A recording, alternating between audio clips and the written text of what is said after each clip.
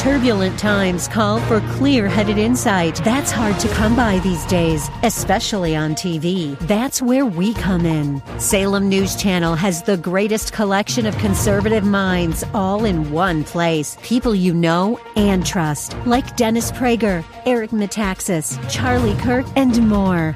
Unfiltered, unapologetic truth. Find what you're searching for at snc.tv and on Local Now, Channel 525. Welcome back. I am Seth Leibson, and as we do every Monday, we check in with our national security, international relations, and he knows a few things about domestic politics, too. Expert Brandon J. Weichert, author of Winning Space, How America Remains a Superpower, and his brand spanking new book that will be on the bookshelves next week, The Shadow War, Iran's Quest for Supremacy. You can order it now online, and you'll have it by pub date. Brandon Weichert, congratulations, and thanks for being with us. Well, thank you. We are finally coming out of that hurricane we've been dealing with. We finally got our power back yesterday. Remember, I said the last time I was on the show, I didn't think it was going to be that serious of an event, and I was wrong. Yeah. It was. We had 140-mile-an-hour winds outside of our front door. So it is nice to be back in civilization and getting ready for my book release. So thank you for that plug. Of course. It's a heck of a great book, and the timing couldn't have been better because, Iran is so much in the news. We'll get to it in a moment. Have you ever seen an old movie with Peter O'Toole and Richard Burton, Beckett? Did you ever see Beckett? Oh, yeah. I had a feeling you did, because you like that weird European stuff. Yeah. Maybe that's the blurb for your next book. Yeah. Brandon likes that weird European stuff. I am an Anglophile. I thought you might. I thought you might have, and I was thinking of it as you were talking. And what I wanted to ask you about, all the turbulence, is that great line in the movie, who will rid us of this turbulent priest, right? Yeah, who will rid us of this turbulent priest? So Joe Biden, your president and mine, says to a group of donors, no one else, just, people who paid $100,000 or more to be in a room with him, that we're facing Armageddon. We're facing Armageddon. Yeah. Now, I take the point that we're facing perilous times and very turbulent choppy waters. Let's not be tautological. Choppy waters. I think he's the one who has created the waves. But Brandon, are you not surprised that there's not a little more pressure on the White House Communications Department or the Secretary of State or National Security to ask for a little bit of a clarification? Are we really facing Armageddon right now? And isn't that something you might want to lead with or possibly share with more than the Manhattan set? Yeah, so I do think that we are teetering on the edge of a very, very bad day. Yeah. We did the right thing to help the Ukrainians defend themselves, but the problem is that we have ceded escalation dominance or control over it to both Kyiv and Moscow. Right. So that we are basically, even though we are the reason that Ukraine has even survived as long as it has in this war, the Biden administration has ceded all agency to the two warring parties, our allies in Kyiv and the rival in Moscow. And so now what's going on is that Moscow, Vladimir Putin, his back is up against the wall. He's losing this war. So now he's desperately trying to throw in this additional 300,000 troops. It looks like he's going to get the Belarusians to help him, and he's hoping that will be enough to push back the Ukrainian gains in the Russian-speaking eastern enclaves of Ukraine. I don't know if it will be, given how badly the Russian military has performed conventionally thus far. Another part of his plan by Putin is to try to starve Europe of its heating sources this coming winter, which is set to be the coldest on record. Right. Again, I don't believe that plan is going to have its intended effect for Russia, which means that come February, March, April, going into the spring and summer, Putin's going to be in a position where his economy is collapsing, his military is losing, his people know it, his people are raging against it, And eventually, if he can't win in this conflict any way possible, he will get a bullet in the back of his head. And so at that point, he is likely going to initiate some kind of nuclear weapons escalation, and we are not prepared for it. And so, yes, I think that in this case, Biden is correct. Because of Biden's actions, or rather his decision to let the Ukrainians get in the driver's seat of this thing, we're teetering on a nuclear abyss, and he's out there, Biden is, rather than trying to take control of the situation like any good president would do, he's out there, on the beach, Rehoboth Beach in Delaware, licking ice cream cones and, yammering about the Republicans. So this is a very bad situation, and it's about to get a whole lot worse if what I think is going to happen is going to happen. Let me stay on Russia for just a moment with you. I guess it was Saturday we woke up to see that explosion on the bridge over the Kerch Straits. Am I saying it right? Kerch Straits. Yeah. A lot of people were speculating this was an escalation, and a lot of others were saying this was a great move because it's a strangle between Russia and Crimea. Yeah. Not a lot of news about it today, at least not from those of us who aren't exclusively focused on issues like international relations. Yeah, well, it's partly because also people are now, the media thinks, are bored with the story of Ukraine. So, but yes, this was a tactical victory for the Ukrainians. It was a smart move because that's one of the key conduits that allows material and personnel to come into Ukraine from Russia via land, and Russia is a land power first and foremost. So removing that bridge will severely complicate the Russians' ability to move the additional 300,000 troops they're trying to mobilize. It's not going to stop it entirely, but it's a complication for them.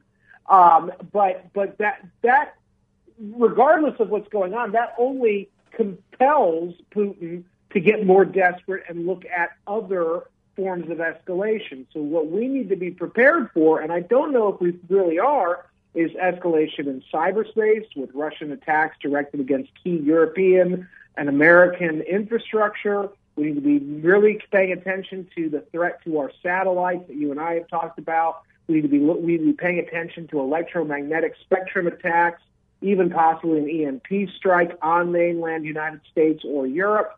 We need to be looking at things like that that would anticipate and lead into a wider Russian nuclear weapons assault, whether it be with tactical nuclear weapons in Ukraine only, or even, God forbid, against other NATO member states for Putin to kind of send a message or whatever. Also, we need to be looking out for, I just talked to the Daily Mail, and they just published the piece I was quoted in extensively. Okay. It looks like the Russians are moving their ships into the position where they could cut those undersea communications cables that link Europe, Britain, together with the United States. And so if they were to do that, that would be very damaging to the telecommunications of Europe and Ukraine.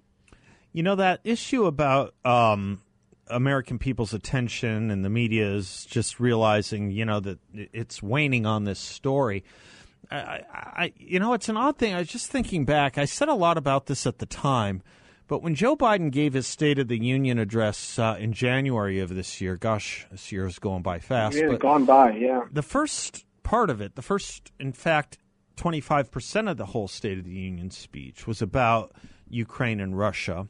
And I guess he was trying to rally people to his side on this issue or to create some kind of unity over it. Yeah. Boy, he really has dropped it. And not just the media, but he has as well. He's not plucking away at that anymore, nor does he seem to care much about American unity anymore. At that speech in Manhattan where he spoke of Armageddon, he didn't lead with that. He led with Republicans are a threat to democracy. Right. That's the bigger threat to him. Well, there's a linkage here now in the minds of the Democrats. And this is why the people on Twitter are so nasty who support Ukraine. I support Ukraine, too. I've been a consistent supporter for over a decade. When I worked in government, I was part of a group that was trying to get funding for giving resources to Ukraine to stand against Russia in 2014. The issue, a lot of us were pressuring Obama Biden to do something then. The issue, though, is we are supposedly the sole remaining superpower. We're definitely a great power, the leading great power in the world. Russia is technically a great nuclear power as well. And so the responsible thing to do would be to say to Ukraine, we're going to give you what you need to protect your sovereignty, but there's a limit because Russia will lash out with nukes, and it is not in our national interest to risk a nuclear warfare for you or any other border state. And so we're going to have to figure out a balance. But what's going on now is basically, and I was saying this to a podcaster that I sometimes show up on the podcast, Tommy's podcast is what it's called. And I said to him, I said, Tom, I wonder what Ukraine really has on Hunter Biden, because I've never seen an American president, Democrat or Republican, cede so much control of a war that we are so intimately involved in to local parties on the ground. We didn't do it in Afghanistan like this. We didn't do it in Iraq like this. We didn't do this at any point in our history. We didn't do this in Vietnam like this. This is something that is relatively new. You got to wonder why. And maybe it's because Hunter Biden was on the board of Burisma for however many years, making $50K a week as a natural gas consultant. Of course, he knows nothing about gas. He does know a lot about hookers and drugs. Yeah. And so you have to wonder what the Ukrainians have on Mr. Biden, that he won't even get involved in the ongoing war as the President of the United States, the President of the alliance that is responsible for the Ukrainians having any chance of fighting back. And there is this connection in the Democrats' mind, between Ukraine and the Democratic Party being the good guys, and Russia and the Republican Party, because, of course, in their mind, Donald Trump was a Russian spy. Yeah, of course. And so So when Biden opened up those remarks in Manhattan, in his addled brain, they were very much connected. It made sense that he would open up with Republicans are the greatest enemy to democracy at home because their buddies are the Russians and they're the greatest threat to democracy abroad. Of course, Brandon, let me hold it right there. Let me take this quick break and we'll be right back. I'm Seth. He's Brandon Weichert. We will be right back.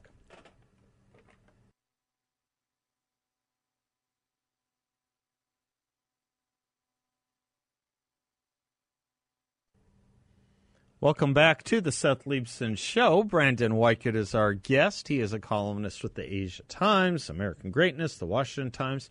Has a brand new book coming out next week. You can order it now, The Shadow War, Iran's Quest for Supremacy. We'll get to Iran and the Middle East in a moment. Wanted to do a little bit of an international domestic question for Brandon, see if we're on the same page. Brandon, this happens a lot, and it probably happens with you too. This story that the FBI is sending Hunter Biden evidence to the U.S. attorney about guns and taxes. People say, is Hunter Biden finally going to get in trouble? Is Hunter Biden? And I say no. I mean, I just, every little drop like this about Hunter, I think you have to understand the temperature in the room. Until the FBI or the DOJ is run by Republicans, they're going to do everything short of, they're going to do anything to keep Hunter Biden and the Biden family and most Democrats just in perfectly fine fettle. Do you disagree? No. In fact, one thing I do disagree with is I think if a Republican is in charge of the FBI, I don't think anything will still happen to the Bidens. Interesting. Okay. I think that it's all club. Right. Let's say it's a necessary but not sufficient predicate for something to happen. Point, okay. let me just tell you what I think is going on with the FBI. Okay. The reason that they're announcing or making utterances that they're going to start investigating, I think, is because the FBI is anticipating a Republican victory in November in the midterms. I think they realize that if the Republicans win, Jim Jordan and the like are going to go after the Hunter Biden story using official resources to investigate, to basically Benghazi Biden via his son Hunter. And so what the FBI is going to try to do, I think, is head it off, initiate an investigation, and then anytime the Republicans after November want to do their own investigation, the FBI will be unable to cooperate, or the FBI will not be able to comment publicly or comment on an ongoing investigation, and they've just insulated Hunter for another couple years. That's what I think is going to happen. Yeah. There is a headline that says GOP-led House could force FBI director to testify on Hunter Biden. No, it doesn't have to. They can simply say what you said. We don't comment on ongoing investigations. Right. Yeah. And how many Secret Service? I know one in particular, great guy. But when Clinton, when they were trying to go after Clinton, the Senate tried to get Secret Service agents subpoenaed, and the Secret Service agents risked going to jail rather than because of their job, rather than turn on the president at the time, Bill Clinton, to give congressional testimony. They pled the fifth, basically. So there's a history of this happening, and the FBI is going to, I think, in this case, try to protect Hunter by saying they're investigating him, and they can't work with the Congress, and Congress can't get any information because the FBI is investigating, and really what they're doing is slow walking and insulating Hunter Biden.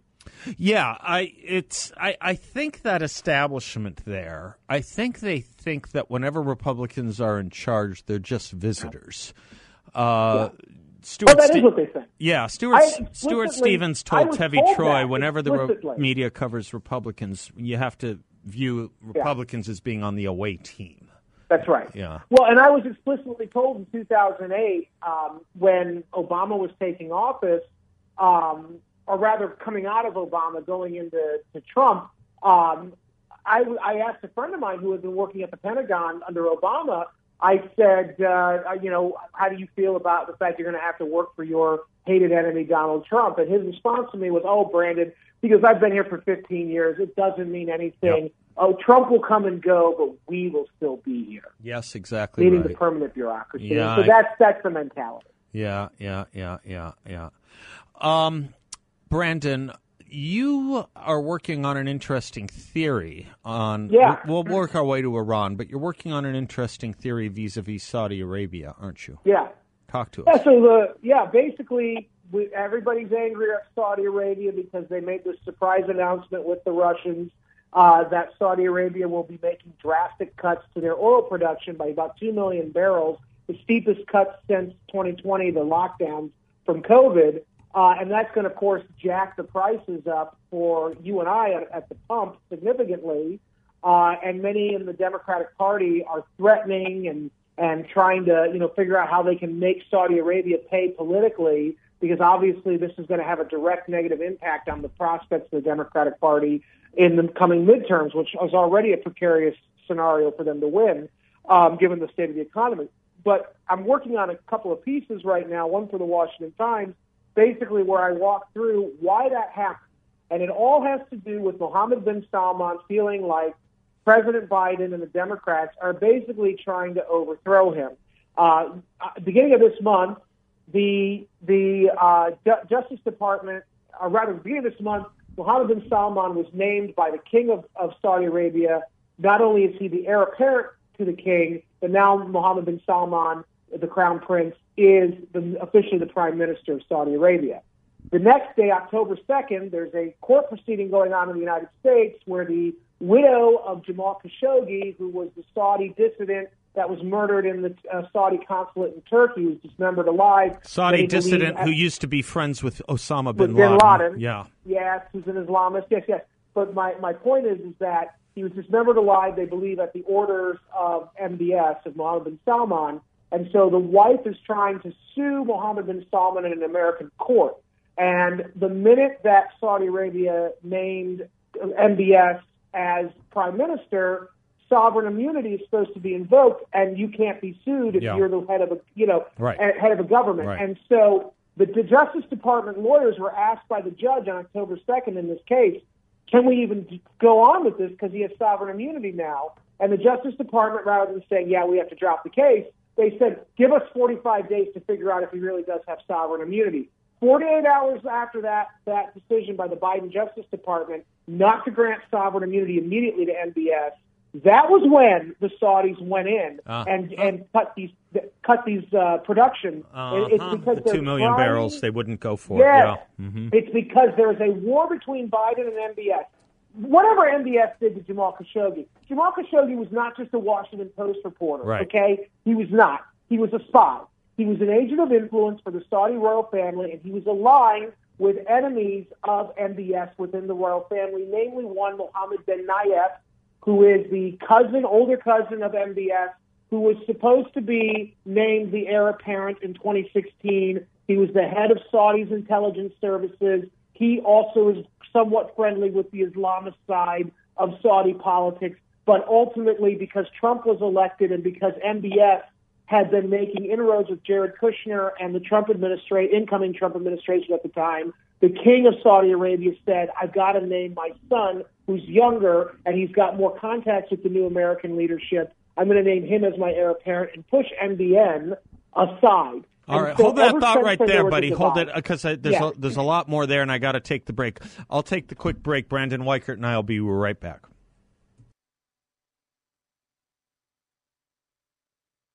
Welcome back to the Seth Leibsohn Show. Gold has been used as money for nearly 3,000 years, and today it still remains a common-sense investment that's simple and straightforward. You don't need a pushy commission salesperson to tell you why you should buy gold. You probably already want it.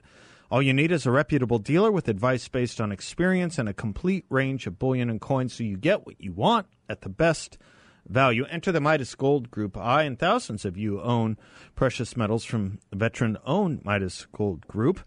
And more of you can as well.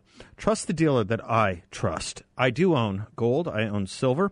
You can call them at 480 from Midas Gold Group. You can call them at 480-360-3000. That's 480-360-3000. Or visit them online at MidasGoldGroup.com. That's MidasGoldGroup.com. Great folks. Just wonderful.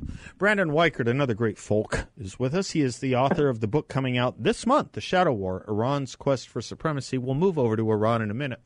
Brandon was talking about Saudi Arabia and the theory about, would you say, seeking regime change is perhaps the subplot or the headline to what you're talking about, Brandon, a little bit? So basically what I was trying to get at with the whole MBN versus MBS thing is that the CIA and most of the national security state were mostly behind Mohammed bin Nayef. And when MBS completely upset the apple cart in 2015 or 16, 2016, when he became the crown prince and the heir apparent to the king, and then he was basically kind of the Trump frontman in the Middle East, certainly in the Sunni Arab world, and he kind of led this very strong anti-Iranian push that helped to create the Abraham Accords, which basically united the Sunni Arab world with Israel for the first time in order to contain Iran. He really aggravated a lot of people on the American left. As I note in the coming book, The Shadow War, since Jimmy Carter, Democrats, for a multiplicity of reasons, have generally favored trying to do business with and empower Islamist political parties throughout the Middle East. And so the Democrats want to see the Islamists who rule Iran to be empowered because they think that represents the Iranian people more than any other group could. And the Saudis under MBS are a direct threat to the Democratic overarching goal of normalizing relations with Islamist Iran and giving them nuclear weapons. Of course, Saudi Arabia is vociferously opposed to this under MBS. MBS, as the foreign minister in 2015, was the guy who initiated the Saudi war against Iranian-backed Houthi rebels in neighboring Yemen. Further embarrassing then President Obama, because, of course, Obama helped to destabilize Yemen and handed it over to al-Qaeda and Iran in the first place back in 2010. That's right. So this is all playing out in the background of this Biden-MBS rivalry because MBS is a thorn in the side for Democratic Party foreign policy, which is to empower Iran. I do believe we are seeing the early beginnings of what could be a secret American-backed regime change mission directed against MBS. And I think that this is very similar, as you read my book, so you know, to what Jimmy Carter was doing, giving credence and empowering the Grand Ayatollah Khomeini, who was at the time in exile in Paris when the Great Revolution was going on in Iran to overthrow the Shah. The Shah fled Iran ultimately, but the generals who worked for the Shah were saying, we're going to go in and we're going to wipe out the Islamists and the Marxists who are trying to overthrow the system here. America, Mr. President Carter, will you help us? Carter's sending love letters to Khomeini in Paris going, please go and take over. We can do business with the Islamists of Iran. You will be our front people going against communism, and you represent the Iranian people more. So there's a very similar pattern. Carter helped to overthrow, nominally, he helped to overthrow the Shah by giving credence to Khomeini, by encouraging him to go. Carter also sent General Robert Heiser, who's the head of NATO at the time, Air Force General, sent him down to try to get the Shah's general to embrace and accept the Khomeini when he arrived. And the generals were saying, if you do this, make us do this, he's going to kill us. We should kill him. And Heiser said, if you ever want to get American support for Iran, you're not going to interrupt Khomeini's trip here. Perfect. Oh, my gosh. All right. Now we've got the transition to Iran, which is great. You did it well. Let me pick up on that when you come right back with us. Will you? Let's pick up on that storyline. It's just amazing to see all the smart people in 79, professors at Princeton, assuring us and Carter that Ayatollah Khomeini was someone we could do business with, a moderate, not an extremist. We'll be right back.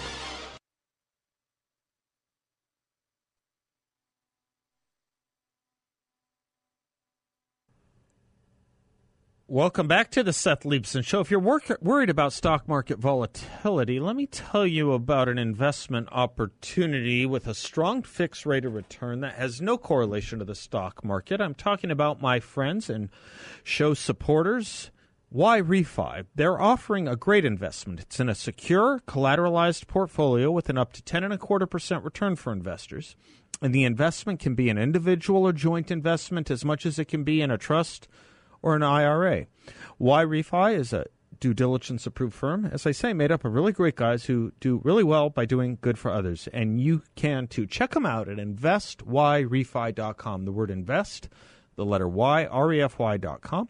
Or give them a call at 855-316-3087, 855-316-3087. Never a sales pitch. They just like talking about what they're doing and letting it speak for itself. Brandon Weichert is our guest. Has a new book coming out next week on Iran, The Shadow War, Iran's Quest for Supremacy. We're talking about it just now. Brandon, they got Khomeini totally wrong, the wise people and the leftists did. Yep. You know, my favorite piece is Richard Falk's in the New York Times. Yep. Princeton professor, still around. I was just double-checking on that. He is he's on the editorial board of The Nation and The Progressive. Surprise, surprise, of course. And he wrote a very big piece in the New York Times in 1979 saying that critics of the Khomeini depicting him as fanatical are defaming him. He is. They said the idea that he has prejudices or that he will be hard to work with is a fantasy. Happily false was his phrase. This was a moderate we could do business with. They all got him wrong. Well, not all, but the leftists did, and they're doing it again. They're doing it again with Saudi Arabia. Yep. It's the same logic they applied to saying Khomeini can be a friend. He's a good guy.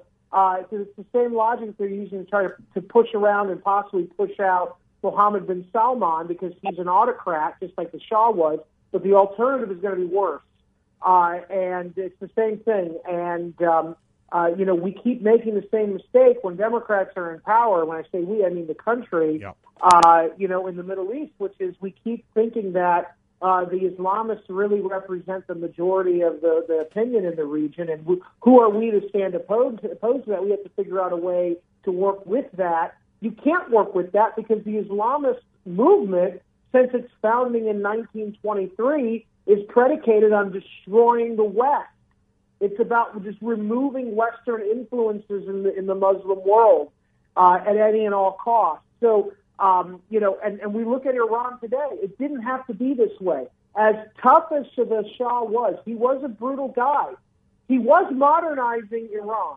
And had he not been removed from power, had he either survived long enough or had he handed the country off to someone he hand-selected, I guarantee you Iran would be much better off as a nation today, 40 years after the revolution, or 50 years, than what it is now. Which, this is the real tragedy here, is that the Americans could have easily stopped Khomeini and the Islamists from taking power by just standing by our friend who was already on the ground, who had already been standing up for us for decades. You could say this about probably 10 other countries during the Carter administration, too, that we didn't stand by. And now during the Biden administration. And now during the Biden administration. The Iran story, the protests on the streets, I was just reading a Washington Post write-up. There's a now very prominent third teenage girl that they have shot and killed. Of course. Boy, they hate women. They hate women and they hate young people. Yeah.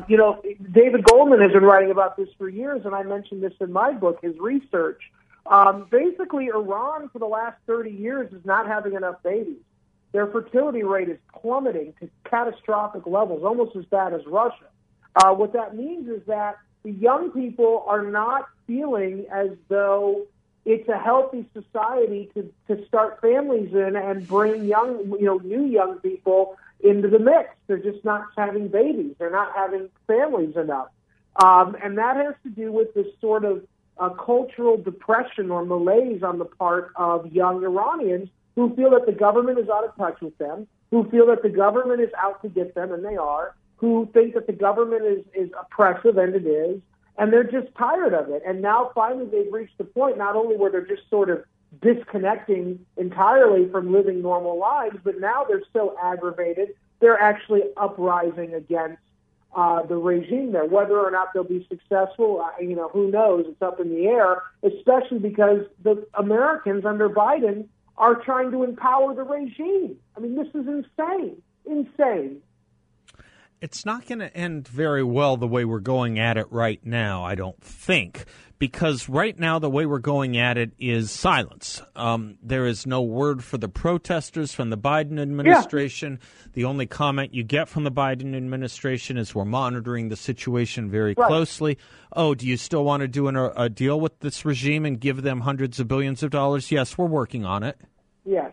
And so remember the old leftist mantra, silence is violence. Yeah, silence equals death is what I'm seeing. Yeah, right. And remember that this Iranian protest is made to order for the left. It's being led by young women in defense of gay rights, in defense of all the things the left tells us they love, in defense of democracy, real democracy, supposedly. And yet Biden is mute on this. Yeah. Mute. And meanwhile, the counteroffensive that Russia's doing in Ukraine in response to that bridge attack, they're using Iranian drones. The Iranians are as much involved with helping Russia and Ukraine as the Russians are involved in the region of the Middle East helping Iran. And so where is the Biden administration? Why are they mum? Is it that the Iranian protesters just don't have enough dirt on Hunter Biden the way that Ukraine does? No. I mean, I don't understand this. It makes no sense. Brandon, your book is out in about a week, The Shadow War, Iran's Quest for Supremacy. Take a minute or two and tell the audience what they'll get in your book. So this book was obviously written before the protest, but actually I sort of predicted the protests in Chapter 2 of the book, in which I just talked about the fertility rates and sort of that cultural depression that's going on. And I say in the book that there's going to be a triggering point in which there is a real uprising there. Whether it's successful or not, I couldn't tell you. But in this context, you're now going to have a regime in Iran, as I talk about in the book, that is increasingly more rabid ideologically. The Iranian regime, as I talked about in the book, really believes it's their mission to wage war upon the unbelievers, infidels in the Sunni Arab states, in Israel, in the West, in order to bring about basically the rebirth or the apocalypse so that they can, remake the world in a Shiite, Twelver, Islamist image. And I talk about in the book all the different threat vectors that Iran is following, how they're involved with Latin America, trying to move medium-range ballistic missiles into Latin America to threaten us, moving Hezbollah into Latin America, how they're threatening Israel, how there's probably going to be a third intifada very soon because Iran is now partnering not only with Hezbollah in Lebanon, but with Hamas and Fatah. And so this whole region of destabilization that's going on in the Middle East, that's all Iran. This is where I think, God help us, the next world war will be triggered. Maybe not in Ukraine. It might just be in Iran, and we're ignoring it at the precise moment that we should be giving it our full attention. Well, it's a very well written book. It's accessible by anyone, apprehensible by everyone, and it couldn't have been more timely. It couldn't have been better written. The Shadow War: Iran's Quest for Supremacy, out a week from tomorrow. You can order it online right now. Brandon J. Weichert, for your brain, your time, your friendship, and your scholarship, thank you very much, sir. Thank you. You betcha. I'm Seth Leibson. We'll be right back.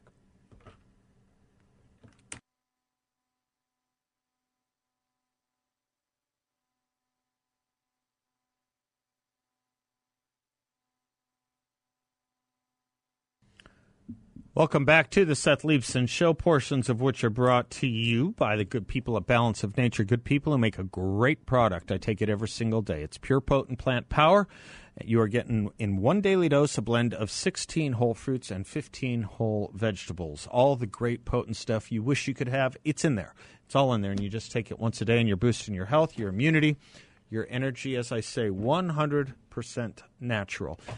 Balanceofnature.com. Fruits and veggies, and make sure to use discount code BALANCE at balanceofnature.com. I was just I was watching some clips. J.D. Vance is the Republican candidate for Senate in Ohio. I was just watching some clips of a debate he's engaging in right now, and let me offer this advice up, or this thought anyway, and it's not brain surgery or anything like that, but you know, the media narrative about people like J.D. Vance, it's equally true of candidates like Blake Masters or Kari Lake, for that matter.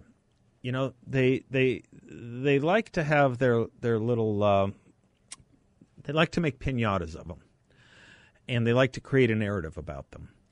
Watch these debates. Watch Blake Masters up against Mark Kelly last week. You can do it. If you're interested in the Ohio race or J.D. Vance's candidacy, watch this debate. I guess it's going on right now, but once it's over, it'll all be available online. Go to the CBS website and watch the interview from Sunday, CBS Sunday Morning. Watch the interview with Katie Hobbs.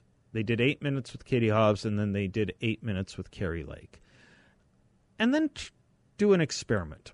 If you have, I don't know, an 18-year-old or a 17-year-old or, I don't care, someone in their 20s or 30s who's not that political, don't tell them which party those people are when they listen, if they have the time or patience to do it. You could easily do it with 8 minutes and 8 minutes with Kari and Katie, for example, or take a selection from Blake Masters' debate with Mark Kelly. Just ask a 17, 18, or a 20-year-old who's not that political, just ask them who they'd vote for.